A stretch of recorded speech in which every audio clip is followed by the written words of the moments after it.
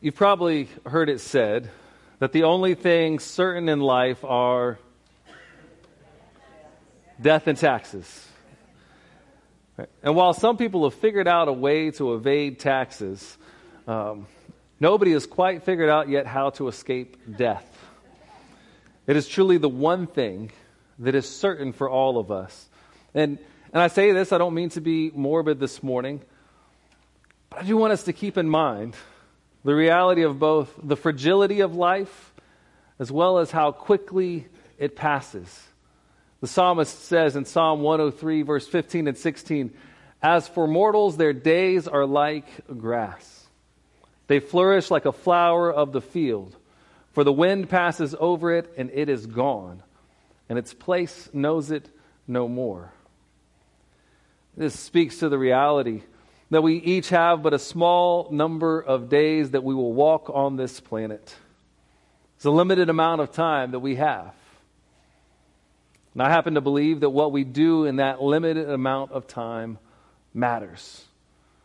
It matters for what happens here. It matters for what happens after our days here on earth have reached their end. Now, I think there's probably two basic beliefs about what happens when your days here on earth come to an end. Either you believe that nothing happens, or you believe that something happens. If you believe that nothing happens, that this world is all that is, and when your days are done, that they are over, then whatever you choose to do in this life would probably be fine, because it wouldn't really matter. Because when it's over, it's over. You might wake up and be surprised. Now I tend to find that view a little bit depressing and a little too inconsequential. But it's a belief that people have. If you happen to believe that there is something that happens after you die, that there is something beyond this world or this life, which is, by the way, what most religions believe, then what happens in this life is of the utmost importance. And if there is a life beyond this one, if there is a world that is beyond this one, it makes each day, each week, each month, each year that you get to spend in this life take on eternal significance. Now, I graduated high school in the year 2000. Y2K was all the rage. Big crisis that amounted to be nothing. It was the year that the Reverend John Piper spoke at the Passion Conference to a group of college students. The Passion Conference gathered college students from around the nation. I believe it started actually in about 98 or 99.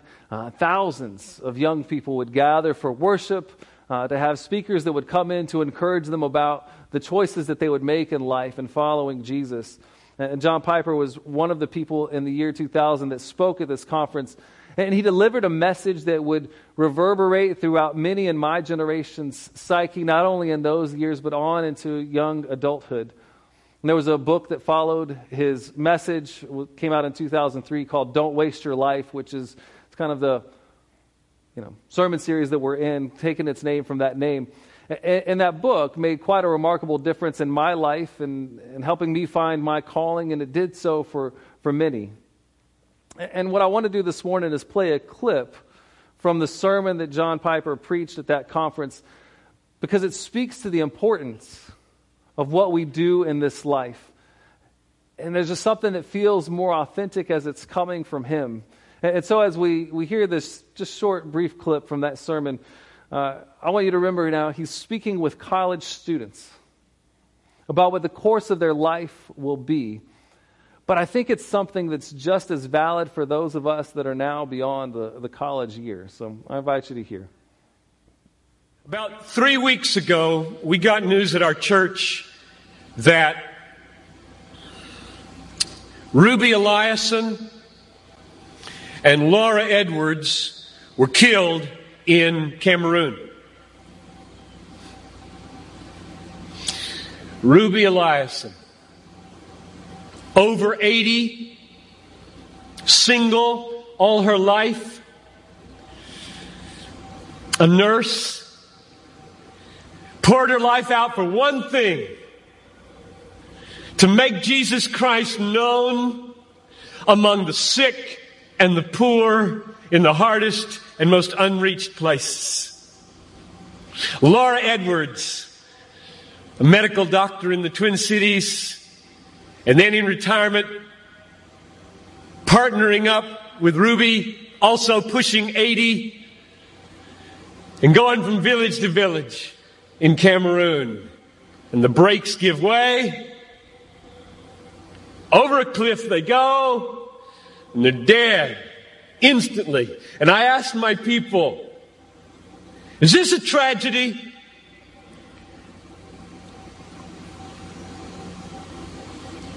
Two women in their 80s, almost.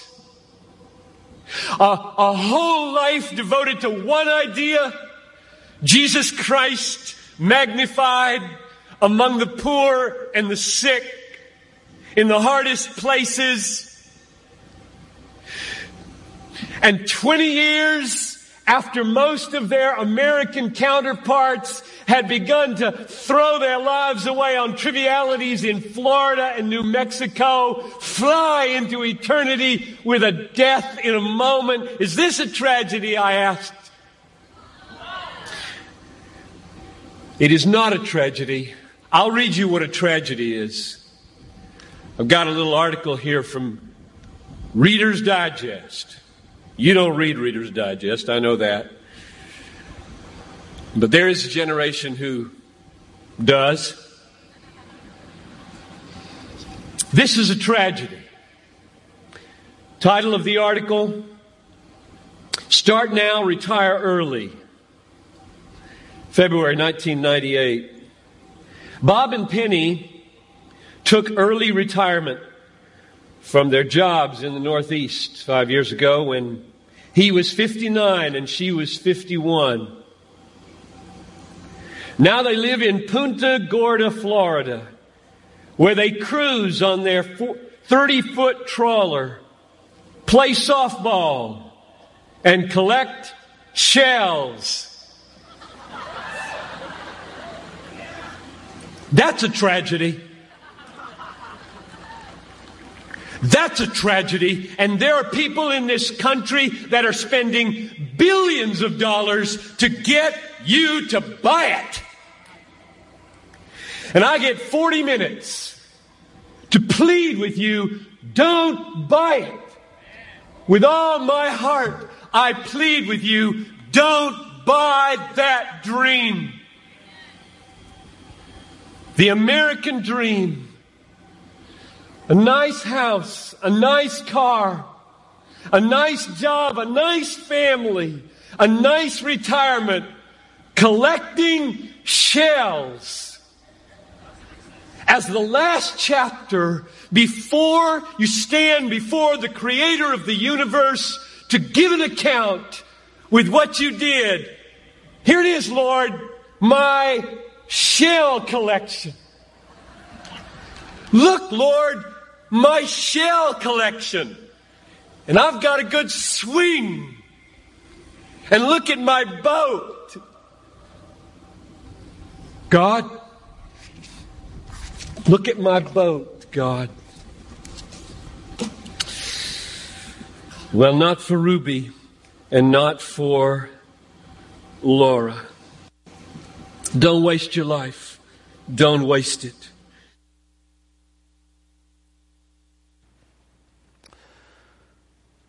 Perhaps it's just by coincidence that Piper mentions Punta Gorda.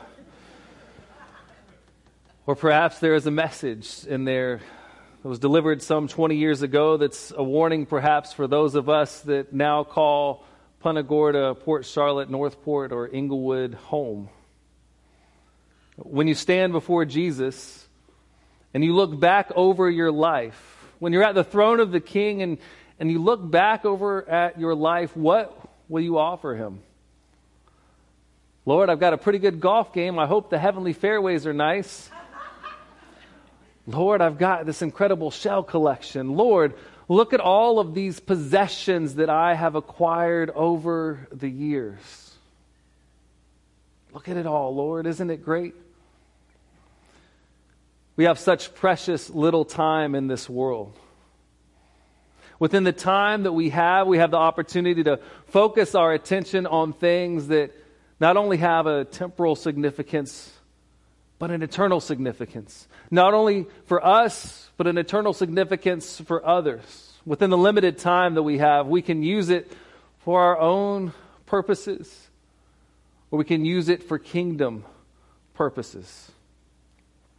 I invite you to open your Bible with me this morning to Mark chapter 8, verse 34 through 38.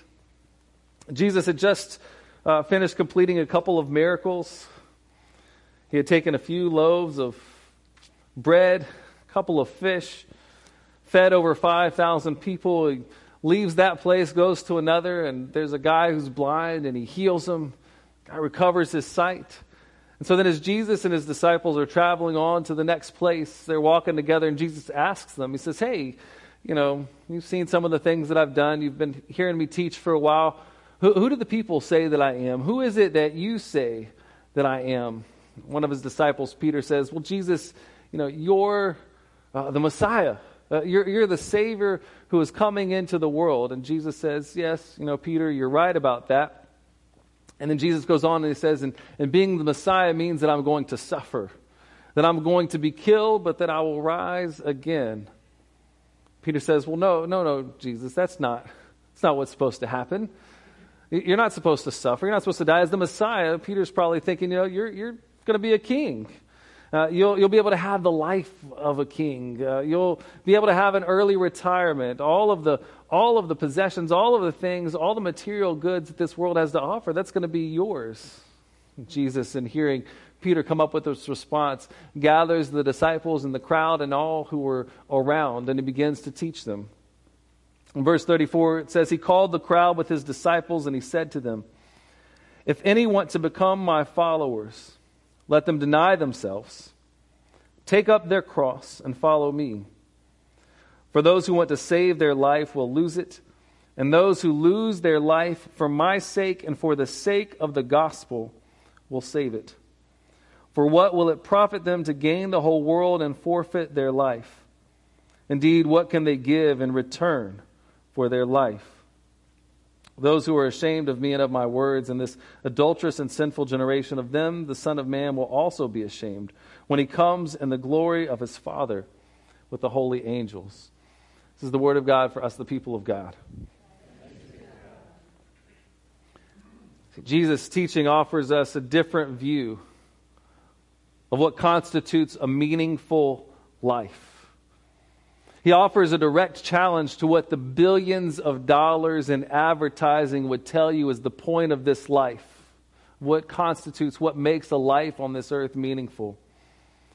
If anybody would be my follower, Jesus says, they must deny themselves. If you want to save your life, you got to lose it. But if you lose your life for my sake and for the sake of the gospel, then you will have salvation. Jesus is telling us that we cannot operate, we cannot live, we cannot go forward with an earthly mindset. But that we must have a heavenly mindset, one that keeps the eternal in the forefront. It's a reminder to us that this life is temporary, but there is a life that is to come for those who would follow him in this world.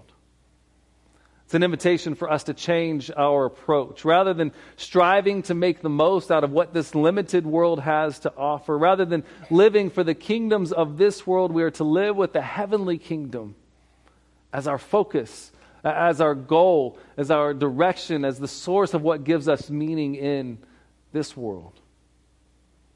We've been given a limited amount of time on this earth to prepare ourselves for what is to come. We've been given various opportunities, various talents and abilities, and we can use them so that we can have all of the nice things that we've wanted. Or we can use them to advance the cause of Jesus and prepare ourselves and others for an eternity with him. A couple of months ago, I attended a training event for the Good News Club.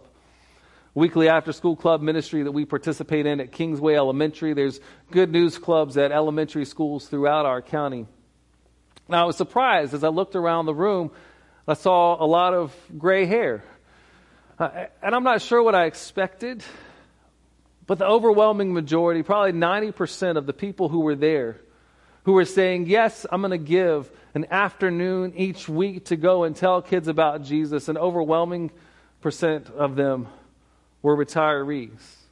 And each of them had so much joy on their face at the prospect of being able to go and give time out of their week to help teach kids about Jesus. One of the ladies who's a part of our team comes to this church and goes with us each Monday to Kingsway, deals with regular pain within her body. I'm not gonna offer her age for us, but 80 is probably somewhere close. When I was asking her if she was going to be able to go this year, she wasn't sure if she could make the commitment because standing and walking put so much pressure on her back. But she's there every Monday with a back brace and a smile.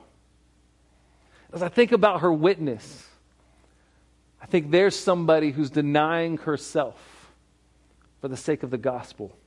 I mean, how much easier would it be for her to sit at home every Monday afternoon and watch game shows or what? I don't know, that's what my grandma would watch in the afternoons when I'd get home from school. I'm not sure what else is on. How much easier would it be to sit in a nice couch and a recliner and watch the days of our lives as the world turns, to watch the news so you can stay up to the minute on whatever is happening, wherever it might be. The call of Jesus and to follow him into the schools means that she's denying herself, taking up the cross so that others can know who he is.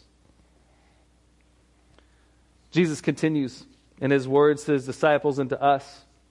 He says, what will it profit a person to gain the whole world and yet lose their soul? What can someone give in return for their life? And the American dream beckons people to spend their lives on trivial diversions, to be distracted and caught up in all the different things and in having all the different things, slipping through life caught up with seeking success or comfort or pleasure above all else. Jesus says you can chase after all of these things, but what's it going to cost you? What's it really going to cost you? When you come to the end, people might stand up and say, oh, he had a good life. He saw all of the sights. He visited all of the places. He threw the best parties. He really knew how to have a good time. But what will it all have meant? A generation passes by and then another, and the memories of that man are gone. No longer meaningful in this world and insignificant in the world that is to come. When I was visiting my father recently, he was showing me some pictures of his grandfather and of his great-grandfather. And perhaps I'm a poor representation of a family member, but I can't tell you a single thing about them. I don't know a single fact about my great-grandfather or my great-great-grandfather. I'm lucky I could tell you their names, just one of their names. I don't know who they are. And their life now has no bearing on mine. One day my children will have children. My grandchildren will have children, and I will be here no more. Nothing but a fading memory across the landscape of human history. And what will it all be for? And when they prepare for my funeral, hopefully they can say, well, my dad tried to raise me right. We had some good times together. Hopefully they'll say, I know that my dad loved me, but God, I hope it doesn't end there. I hope that's not it. I hope the testimony at my funeral will be, he helped lead me to Jesus. I hope that somebody will stand up and say, because of him, because of his words, because of his witness, I came to know Jesus as my Savior. Because of him, God gave me a new life of freedom, and I could seek and follow him fully because of his life. There's an old song by a singer named Ray Boltz. It's called Thank You for Giving to the Lord. And in this song, I think it came out in the 90s. In it, he talks about a dream where he goes to heaven. He says this, he's walking around the heaven with you. You're there together. Hearing the angels sing, somebody comes up and says, hey, you might not know me now. You might not remember me, but you used to teach my Sunday school class when I was 8 years old. And each week you would open the class with a prayer. And one Sunday morning while I was in your class and you were praying, I accepted Jesus into my heart.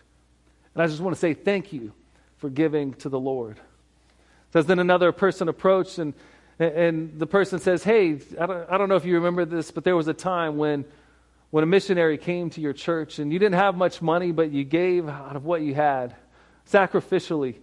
And Jesus took that little bit that you gave and it made a difference. And he used that to reach me. And I'm here with you in heaven today because you gave. And I just want to say thank you for giving to the Lord. And one by one, people lined up, each life somehow touched by the little things that you've done, by the sacrifices that you've made, things that may have gone unnoticed on earth, but echoing now in eternity. Jesus says those who want to save their life will lose it. Those who lose their life for my sake and for the sake of the gospel will save it. In his book, Don't Waste Your Life, John Piper speaks of his father, who was an evangelist, and talks about some of the stories his father would tell. And he recounts one story that his father told about a man who was converted at an old age. His father said that this man, this church that he was at, had prayed for this man for decades. But he was hard. He was resistant. But for some reason, he showed up one day when John's dad was preaching. And at the end of the service during a hymn, to everybody's amazement, he came forward and he took John Piper's father's hand and they sat down together on the front pew. And as the people were dismissed, God opened this man's heart to the gospel of Christ. He was saved from his sins and given eternal life. But as they sat there together in what would be a joyous moment in receiving and knowing Jesus, the old man was sobbing. Tears running down his wrinkled face as he said over and over, I wasted it. I wasted it. Thinking about all the years, all the time that he had wasted on his own self, on his own desires, on his own wants. And the time that you have left on this earth, and none of us knows that number, could be tomorrow. Life is fleeting, like the flowers of the field. The wind blows and they're gone, to be remembered no more. The time that you have left on this earth, you have a choice to make. You can live for today. You can live for this world, for the comforts, though they are fleeting, for the earthly treasures, as enticing as they may be.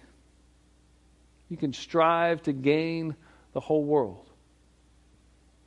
Or you can live in such a way that when you see Jesus, you can bring a whole crowd of people with you.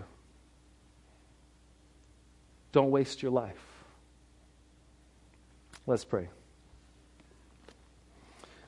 Gracious God, we thank you that you loved us enough to send your Son, Jesus, to be our Messiah, our Savior, the one who died and rose again for our sake.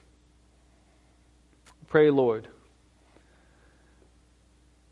that we would not only know that good news within our heads, but that it would reverberate within our hearts and within our lives. I pray that we would not live our lives for today or for this moment or for this world, but that we might live for the heavenly kingdom that awaits. We might strive to live for what is eternal. And we would live in such a way that others experience and know the goodness and grace, to know your love, that others would come to know and be able to experience that gift of life eternal alongside of us. Lord, burden our hearts for the sake of your kingdom.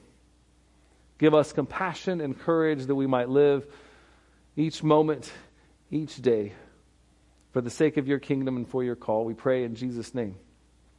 Amen.